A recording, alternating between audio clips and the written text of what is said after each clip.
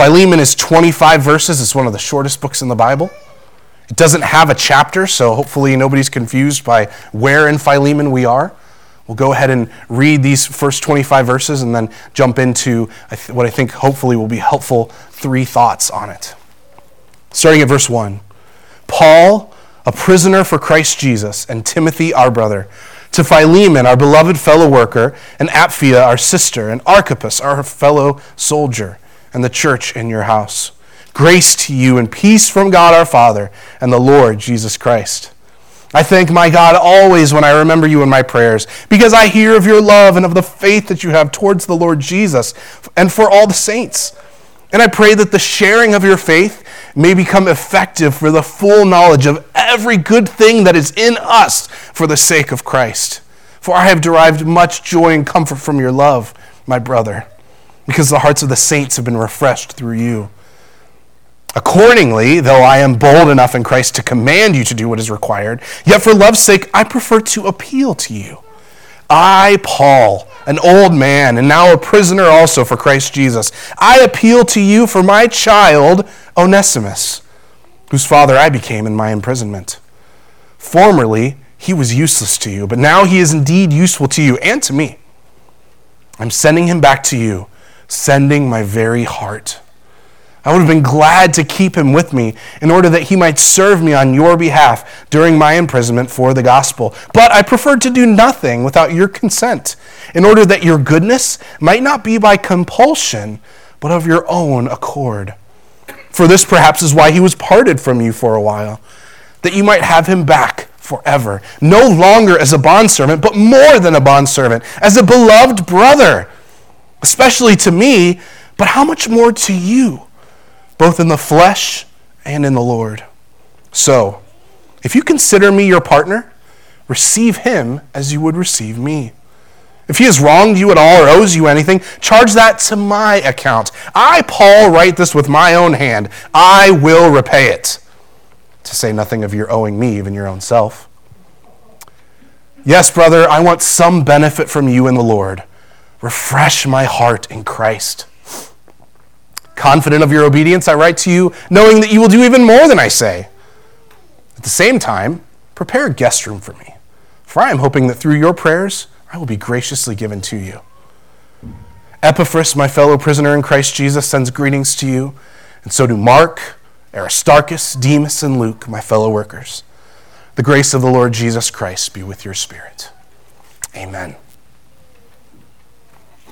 Well, we're going to be taking a bird's eye view of these 25 verses. As I prepared this week, I realized very easily there could be 25 sermons, there could be 3 sermons, there could be 9 sermons. There's so much in this little letter. But as it is written for one individual to be read in light of the church of God, I think there is a helpful practice for us to examine it in its entirety at a time like this. So Philemon was presumably a prominent, wealthy, and leading member of the church at Colossae.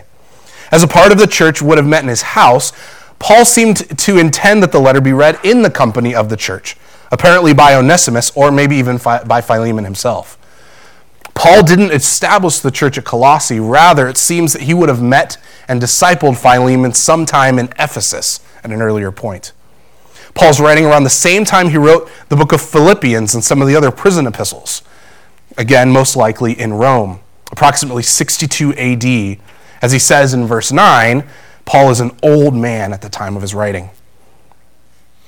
The gospel, which Paul has written to us and explained to us in Philippians and throughout all of his letters, of course, the gospel is about reconciliation with God, and reconciliation with each other is an implication of that same gospel. Some today would like to preach a gospel that centers around unity across social, economic, and ethnic barriers. Indeed, the gospel tears down these barriers, of course, but only as an implication of what Christ has done at the cross, not as the main mission. Holding my little sick 6-month-old yesterday, trying to get her to sleep through this terrible cold was a really difficult thing to bear. I decided to utilize my preaching skills to put her to sleep, as I have implemented with both of my daughters to great success. I told my 6-month-old that Christ died to make her whole, but the bigger issue in her life is her sin problem. How hard it is for a parent to endure the sickness of a child, even a small cold such as this was. What great compassion then the Lord must have on us as his children, lost in sin. Reconciliation as it relates to each other, and as we will see in this letter, is an extension of the grace that God has extended to us, that we might renew relationships with others in light of the grace that's been given to us in our relationship with God through Christ. So, you'll see in your outline, this first point being the reality of reconciliation, and that there are 3 subpoints I'd like to look at there. So the reality of reconciliation we see in verses 1 through 7, which is Paul's introduction and his description of Philemon. And everything that Paul speaks of regarding Philemon in this section is a result of grace. It's a result of what Christ has done for Philemon at the cross in his resurrection, making Philemon a brand new person. You see that starting in verse 4. I thank my God always when I remember you in my prayers. I hear of your love and of the faith that you have towards the Lord Jesus for all the saints. This has all happened because of Christ in Philemon's life. It sets a scene for him to act out his faith in Christ in response to what Paul will appeal to in verse 9. So, we look at the fact that reconciliation with God creates a few things. First of all, it creates partnership in mission. Paul begins by granting a very respectable title of fellow worker to Philemon, or partner in the gospel. Paul and Philemon must have had some previous experience together in ministry. When we're born again into the family of God through Christ, we are called to the fellowship of the Great Commission immediately. We are part of the mission of God on earth. We grow in that, of course, right? We grow in our understanding of evangelism, of discipleship, of living that Christian life. But there is no waiting period in which we sit as inactive observers. We are meant to be active participants in the Great Commission. Fellowship, being a, quote, self-sacrificing conformity to a shared cause, to steal D.A. Carson's definition once again, Christian partnership sits on the foundation of Christ's atoning sacrifice that brought the church together in the first place. Fellowship is an implication of the gospel as well. If we understand that our partnership together is based only on the work of Christ, we can see that reconciliation is possible through the great power of the work of Christ. Our culture, on the other hand, is quick to identify differences with each other and slow to embrace points of unity. Contrarily, the church is called to be active towards growth in unity in Christ, regardless of the various reasons we may find ourselves dividing. Fellowship and reconciliation as an implication of the gospel can be a powerful tool to point to the reality of the gospel in our city as people watch what we're doing. Anglican Bishop, I don't have that there, darn it. Anglican Bishop J.C. Ryle in the 1800s wrote, "Unity without gospel is a worthless unity. It is a unity of hell." That's pretty harsh language, isn't it? I wonder if you would agree with J.C. Ryle on this. One more time. Unity without gospel is a worthless unity. It is a unity of hell. We must be boldly clear that our unity is not based on anything other than Jesus Christ, and thus offer an open invitation to all around us that people are loved, accepted, and forgiven of all sin in the Christ in whom we are unified. It is in this fact that we are truly in fellowship and find great motivation to reconcile any differences that we might have. We proclaim the gospel of which 1700s pastor and leader of the Second Great Awakening, Jonathan Edwards, said, "We contribute nothing to but the sin that made it necessary." It's the gospel that is a call to be cleansed of all the wrong in our hearts and to be reconciled to God. We proclaim a Christ who was crucified horrendously for our sin to show the perfect justice of God and his wrath against anything that would stand against his holiness and separate him from his creation.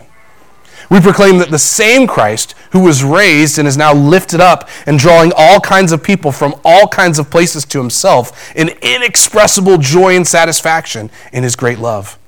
As the church, we have a glorious goal in fellowship to call others to the household of faith.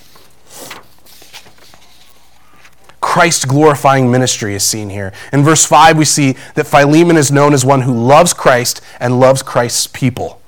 Paul uses love to help support his case that he's going to build for Onesimus. He expresses his love for Philemon, he commends the love of Philemon, and he will appeal to him for love to Onesimus. He is confident that Philemon will oblige out of love. Philemon would be in danger of hypocrisy if he had not received Onesimus back in forgiveness and reconciliation consistent with this love and faith that he's known for. This act of receiving Onesimus would be consistent with Paul's prayer in verse 6. If you look at that again, I pray that the sharing of your faith may become effective for the full knowledge of every good thing that is in us for the sake of Christ. This Christ-glorifying ministry would be as effective for the sake of Christ and those around him to understand Christ even better. This was not simply a matter of church discipline going on here. When he calls Philemon to receive Onesimus, he's calling him to express the gospel to those around him. With the return of Onesimus, Philemon's faith and love that has refreshed the saints would face a new and public test. It's possible that other slave owners were perhaps watching and hoping for swift justice to be taken out on the runaway slave.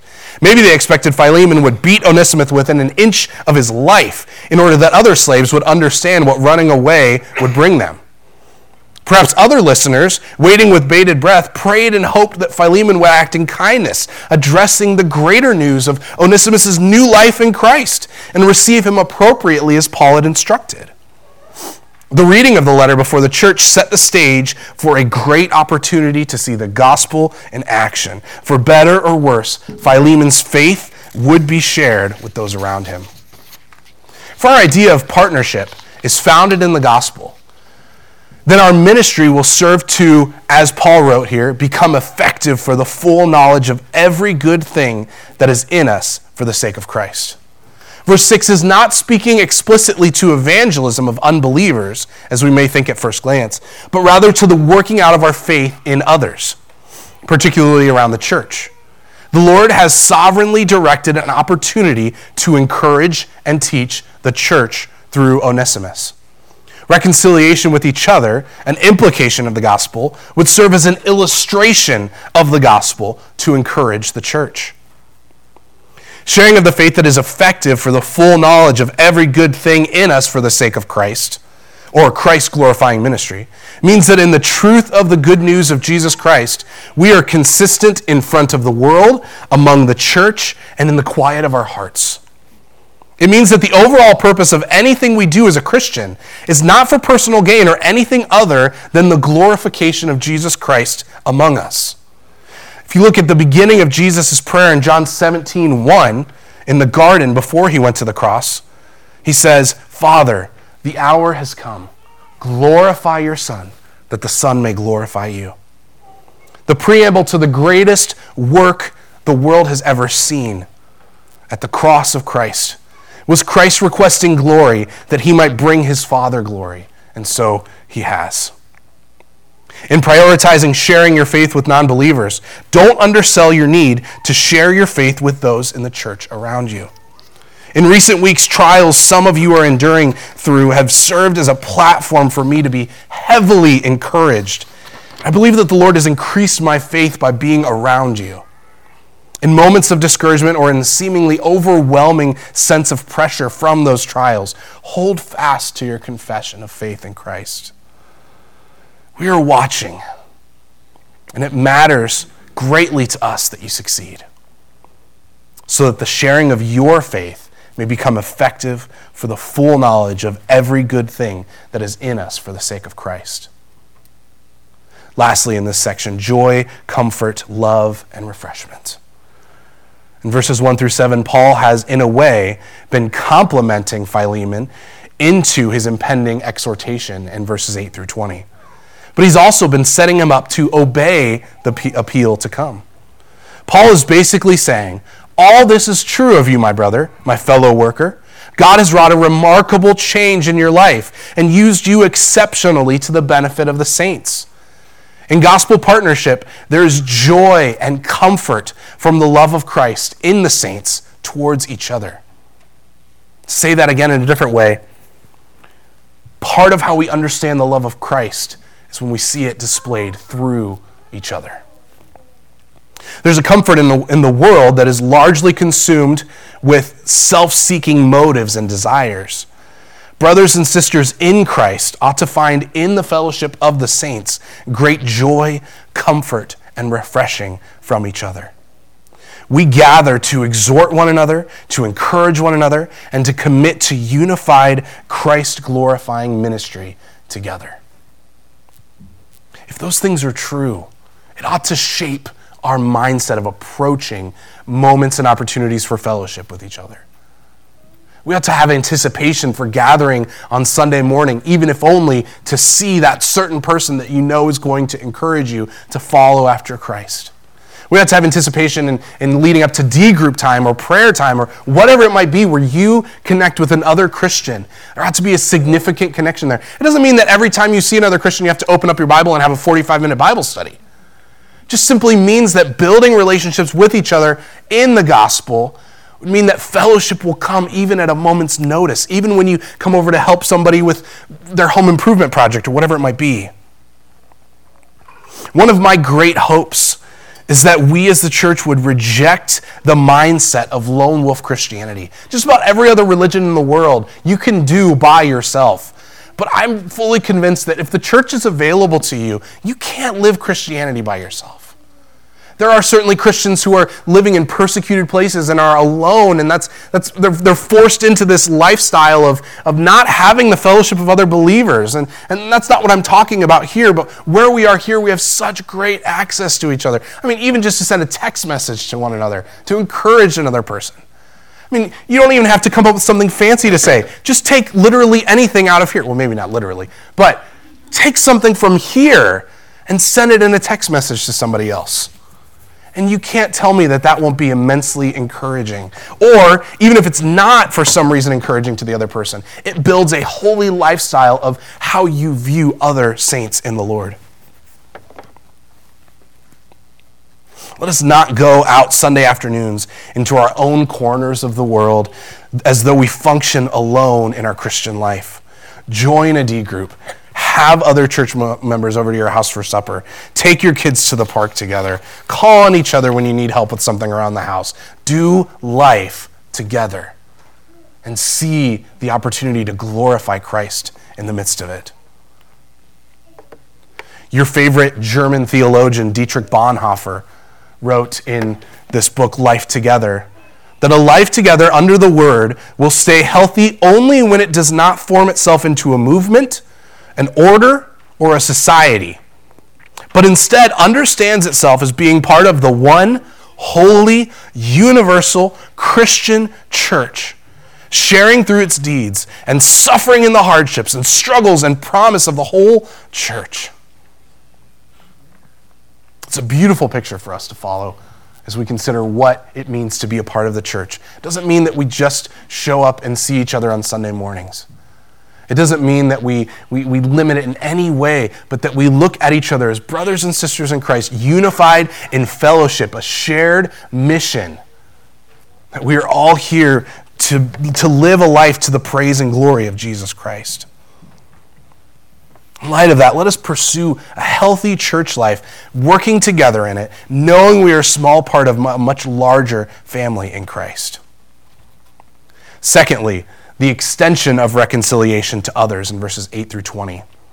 Under this second point, I would remind you of the three characters we're most concerned with here. And they're probably obvious to you, but you can match them with the three subpoints in this second section: Philemon, Onesimus, and Paul. Reconciliation with God through the gospel of Christ has a necessary implication of seeking reconciliation with each other.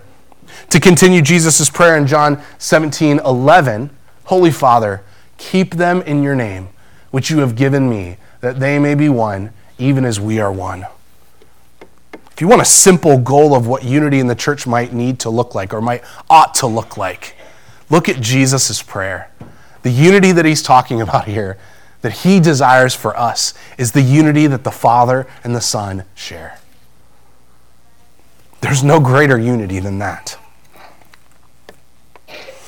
I specifically say that there's an implication of seeking reconciliation with others because we know that reconciliation is a two-way street. Paul's words in Romans 12:18 become helpful for us here. He writes, "If possible, so far as it depends on you, live peaceably with all." If possible, so far as it depends on you, live peaceably with all. In sharing our faith with non-believers, we are not responsible for their response, but rather leave that to the work of the Holy Spirit. So, in seeking reconciliation even within the church, we must trust the Spirit to provide wisdom, to know that what we have done, that we have done what we ought to do to seek reconciliation, and trust the Holy Spirit to work in others who may not immediately respond the way we'd like them to. Paul makes it abundantly clear from verse 8 back to Philemon that what he is going to instruct Philemon in is not going to come as a command, though it bears the same weight, but rather as an appeal. Look at verse 8 again. "Though I am bold enough in Christ to command you to do what is required, for love's sake I prefer to appeal to you." For love's sake, he explains, hearkening us back to verse 5, speaking of Philemon as one who is known for loving Christ and loving Christ's people. Paul says here that what is necessary and the reason Philemon needs to obey this appeal is already evident in him through the grace of Christ. You are filled with the love of Christ and the love for Christ and love for his people. I'm only calling you to extend that to somebody that you didn't expect to, Paul says. In verse 14, Paul will further explain that as he puts the ball in his court regarding Onesimus, his hope is that Philemon would not act out of compulsion, but out of his own accord. Your translation may say out of his own free will, his own desire. That his will would line with gospel truth, and he would act according to it. So, reconciliation with each other brings, first, a widening of our view of the family of God. So this is what Philemon would learn through this letter. Paul speaks of what has happened in the boy's life and that Philemon must receive him in a certain way. He calls Onesimus his child, whose father he became in his imprisonment. Onesimus is a part of the family of God now. Paul plays off of the boy's name in verse 11. He used to be Akriston, the Greek says to you, but now he is Eukriston. Onesimus means profitable or useful. And Paul expresses that previously, because of his running away, he was useless to Philemon, but has now become even more useful to him than if he had stayed. And so it is with every one of us who are in Christ. We who were once useless due to our sin and separation from God have found in Christ a power to become Eukriston, useful. To Philemon, the family of God has widened to include one that he perhaps never thought would be included. Yet we see throughout the pages of Scripture and throughout the history of the church that it is folks like Onesimus whom God loves to draw to his son.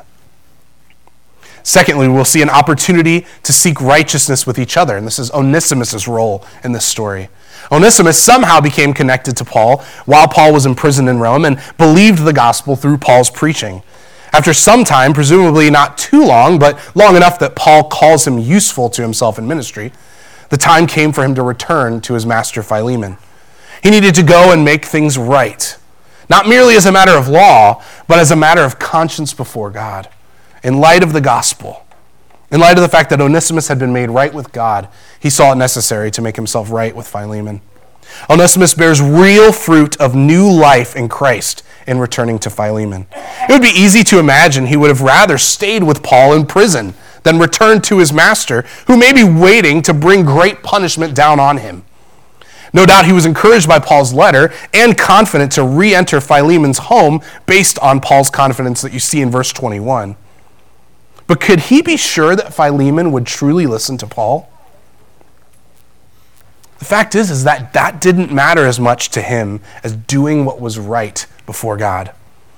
Onesimus glorifies Christ in his following Paul's prompting him to reconcile with Philemon. How encouraging it must have been to be in that gathering that day, to see the boy come in so moved by the Holy Spirit, to look over to the door and see Onesimus come in and look over at Philemon, and then back over at Onesimus, and then back at Philemon, And then Onesimus comes in and he says, before you say anything, Paul sent me with a letter. Listen to what Paul has to say. This has been fantastic. Paul's ministry was filled with miraculous healings and raising people from the dead and these incredible, fantastic, supernatural things. But I imagine from what we see in Paul's writing, that it's moments like this that warmed his heart and encouraged the saints even more than those miraculous seeming things. Lastly, there's a sharing of joy and burdens, and this is Paul's role in this section of the appeal. Coming to Paul, we see that the perspective of the believer outside of the reconciliation is one of coaching both sides to press forward in it. In verse 15, Paul points us to the sovereignty of God in our lives. Look at verse 15 for a moment. He says, "This perhaps is why he was parted from you for a while, that you might have him back forever." This phrase, "this perhaps is why he was parted from you," is appealing to the fact that God, in his sovereignty, allowed Onesimus to escape Philemon and directed his path straight to Paul. Onesimus escaping the bondage of slavery, which isn't exactly as we consider it to be from our own American history of slavery. It's a little bit different, but it still was ownership of a human being to do whatever you'd ask them to do. Onesimus would have escaped with a great sense of freedom, a great sense of excitement to see what is it that the world has to offer him. And he runs into Paul the apostle and hears the gospel and goes straight back to Philemon. It's amazing. Well, Paul's the one who's coaching Onesimus in this regard and coaching Philemon to receive him rightly. How amazing it must have been for Philemon to receive one who acted as an enemy against him, but now to receive him, according to Paul, not only as a bondservant, but more than a bondservant, but rather as a brother in Christ. Paul is appealing to Philemon that there is great joy for you to be had in receiving this person that you looked at before as useless and as an enemy, as somebody who has worked against you. Now God has done an amazing thing and brought him back to you, not just to restore what was before, but to give something greater, to bring him as a brother in Christ. And he proved himself that way in verse 16. More than a bondservant, a beloved brother. Paul says, especially to me, but how much more to you, both in the flesh and in the Lord. Paul experienced in his ministry with Onesimus the reality of reconciliation to God in the young boy's life, presumably, to such a great extent that he was confident that Onesimus, in taking Paul's letter, would not change his mind and turn around halfway through the journey back to Philemon and say, I don't think it's worth it. I'm going to go back to my original plan of doing whatever I wanted to do. Rather, Paul was confident through the work that he had seen in Philemon by the Holy Spirit, the work of the Holy Spirit in Onesimus, that sending Onesimus back to Philemon, he would most certainly arrive there and be met with the confidence that Paul has in Philemon as well to receive him. Look at verses 17 through 19. Here, Paul appeals to his relationship with Philemon. He says, "If you consider me your partner, receive him as you would receive me." If Philemon wanted financial restitution, Paul offered to be the one to pay. But he puts an important disclaimer. Again, in verse 17, if you consider me a partner, receive him as you would receive me. Well, how is it that Paul would be received by Philemon? Well, he changes the subject slightly here for a second, but he returns to it after 18. If he's wronged you at all or owes you anything, charge that to my account. I, Paul, write this with my own hand. I will repay it, to say nothing of your owing me, even your own self.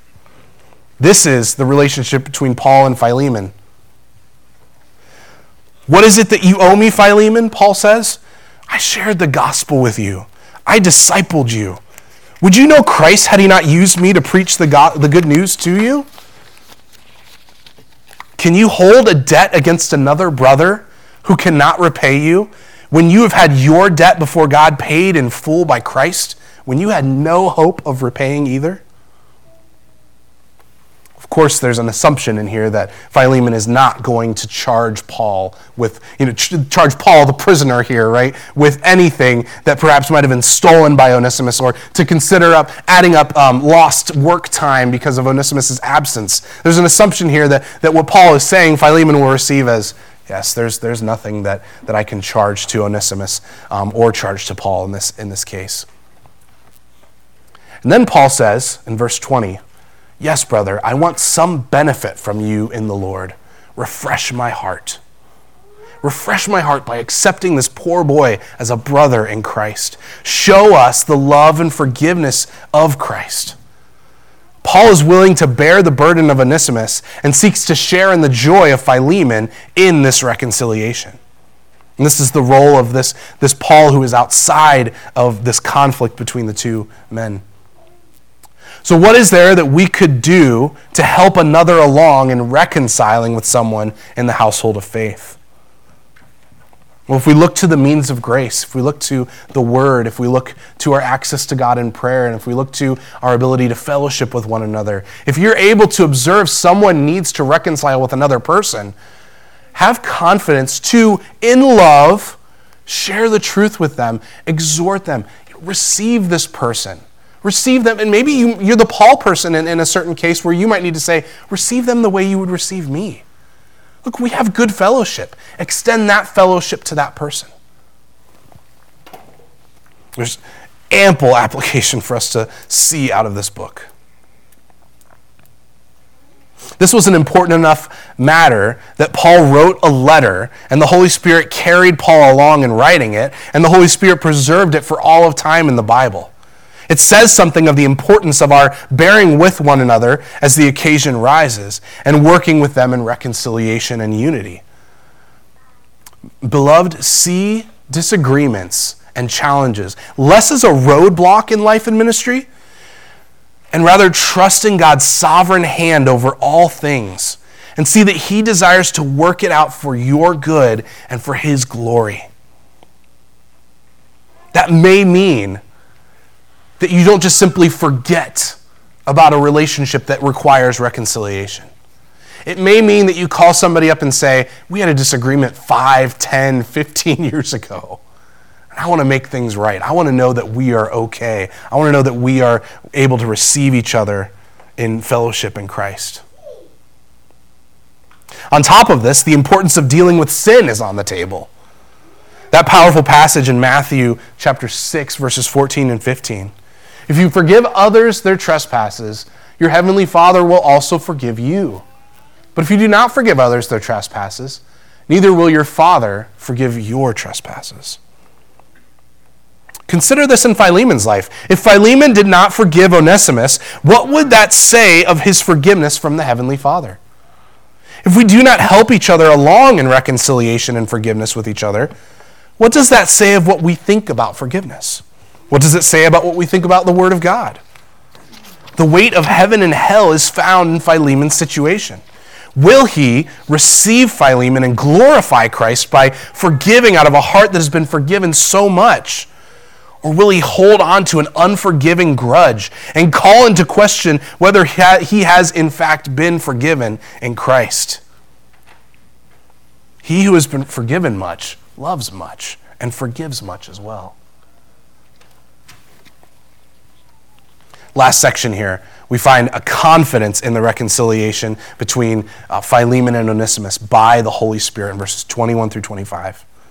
We cannot rely on ourselves for assurance that we will walk in a way worthy of our calling. We need the Holy Spirit to grant the grace of Christ to our spirit, as Paul puts it in the end of this letter. We worship by the Spirit and we walk by the Spirit. God does not leave us to scramble through our disagreements, but is in our midst and ready and able to work in a way that exalts Christ and brings for us joy, comfort, and refreshing.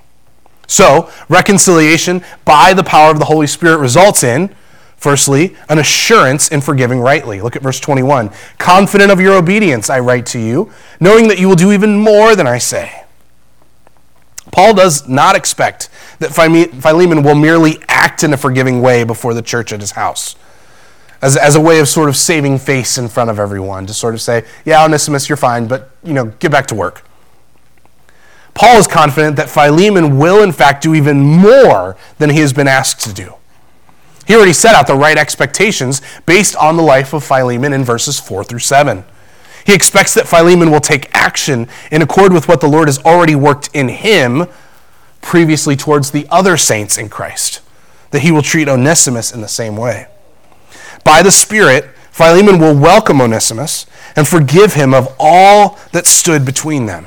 He would think of, speak to, and work alongside Onesimus, as he would work alongside Paul or speak to Paul or think of Paul or any other of the household of God. Forgiving rightly means that we love as we would other believers who have not wronged us. Secondly, there's an accountability to see it through available to us by the Spirit. Paul tells him in verse 22 here to get a room ready. We see this as he says, at the same time, prepare a guest room for me, for I'm hoping that through your prayers I will be graciously given to you. So there's a level of this where he's saying, I know you'd really like for me to come and visit, and I'm trusting that the Spirit's going to make that happen. He's going to get me out of prison, and I'll be able to come and see you. It's not just a simple visit here. In light of everything that he's telling Philemon, he's basically saying, prepare a room ready, because I'm confident that my Roman imprisonment is going to end, just as he wrote to the Philippians in chapter 1, verse 25. His goal with Philemon will not simply be to visit him, but also to see with his own eyes whether or not Philemon has in fact reconciled with Onesimus. Accountability is a scary thing. And in this very cordial line by Paul, we see, hey, I'd really love to come visit you, also going to be checking up on you. Nobody likes to be checked up on. I worked an office job in front of a computer for 12 years, something like that. And anytime anyone was standing behind me, I just couldn't do anything. It could not work. Could not stand the idea of somebody watching what I'm doing, looking over my shoulder. But in fact, in our fellowship with each other in the gospel, what we ought to find is accountability is a means of grace to us, that we would follow through with what we're committed to do for the glory of Christ. So Paul will come hoping to see the refreshing that he spoke of in verse 20. Refresh my heart. Let me come and visit you and Onesimus and be excited to see both of you and what the Lord's doing in your midst. Forgiveness and reconciliation do not end at the close of a handshake. This letter does not amount to simply Paul saying, or rather Philemon saying, wow, that was a really good letter. Come over here, shake my hand, Onesimus, and get back to work. Rather, in some cases, there's a longer time than we may like to have so that we know that our relationship has been restored and is honoring to Christ. So, Paul offers the help of accountability to see it through. And accountability may be something we need in our own reconciliation with others. We may need to ask someone to pray with and for us and maybe even check up on us in how we're dealing with a certain disagreement or whatever it might be. Letter C says that what we also receive in the work of the Holy Spirit to bring reconciliation is amity or friendship to encourage future faithfulness. Paul has never one in any of his letters to hypocritically call the church to something he would not do. In the final greeting, we see Paul mention a few names. Look at verse 23. This section is easily skippable in our minds, perhaps, as you might read it. I even kind of wanted to skip it as I was looking at this message. But of course, something really important jumps out. Reading 23 through 25, Epaphras, my fellow prisoner in Christ Jesus, sends greetings to you. And so do Mark, Aristarchus, Demas, and Luke, my fellow workers. The grace of the Lord Jesus Christ be with your spirit. There may be more stories to the names that are listed here, but there's one that should jump up to us, and that is, in fact, Mark. You'll remember that Mark was a traveling companion of Paul and Barnabas in Acts chapter 12.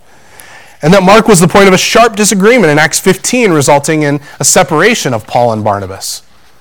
Well, we learn from 2 Timothy chapter 4, verse 11, that towards the end of Paul's life, Paul had sincerely reconciled with Mark, as he calls him someone that is useful for ministry.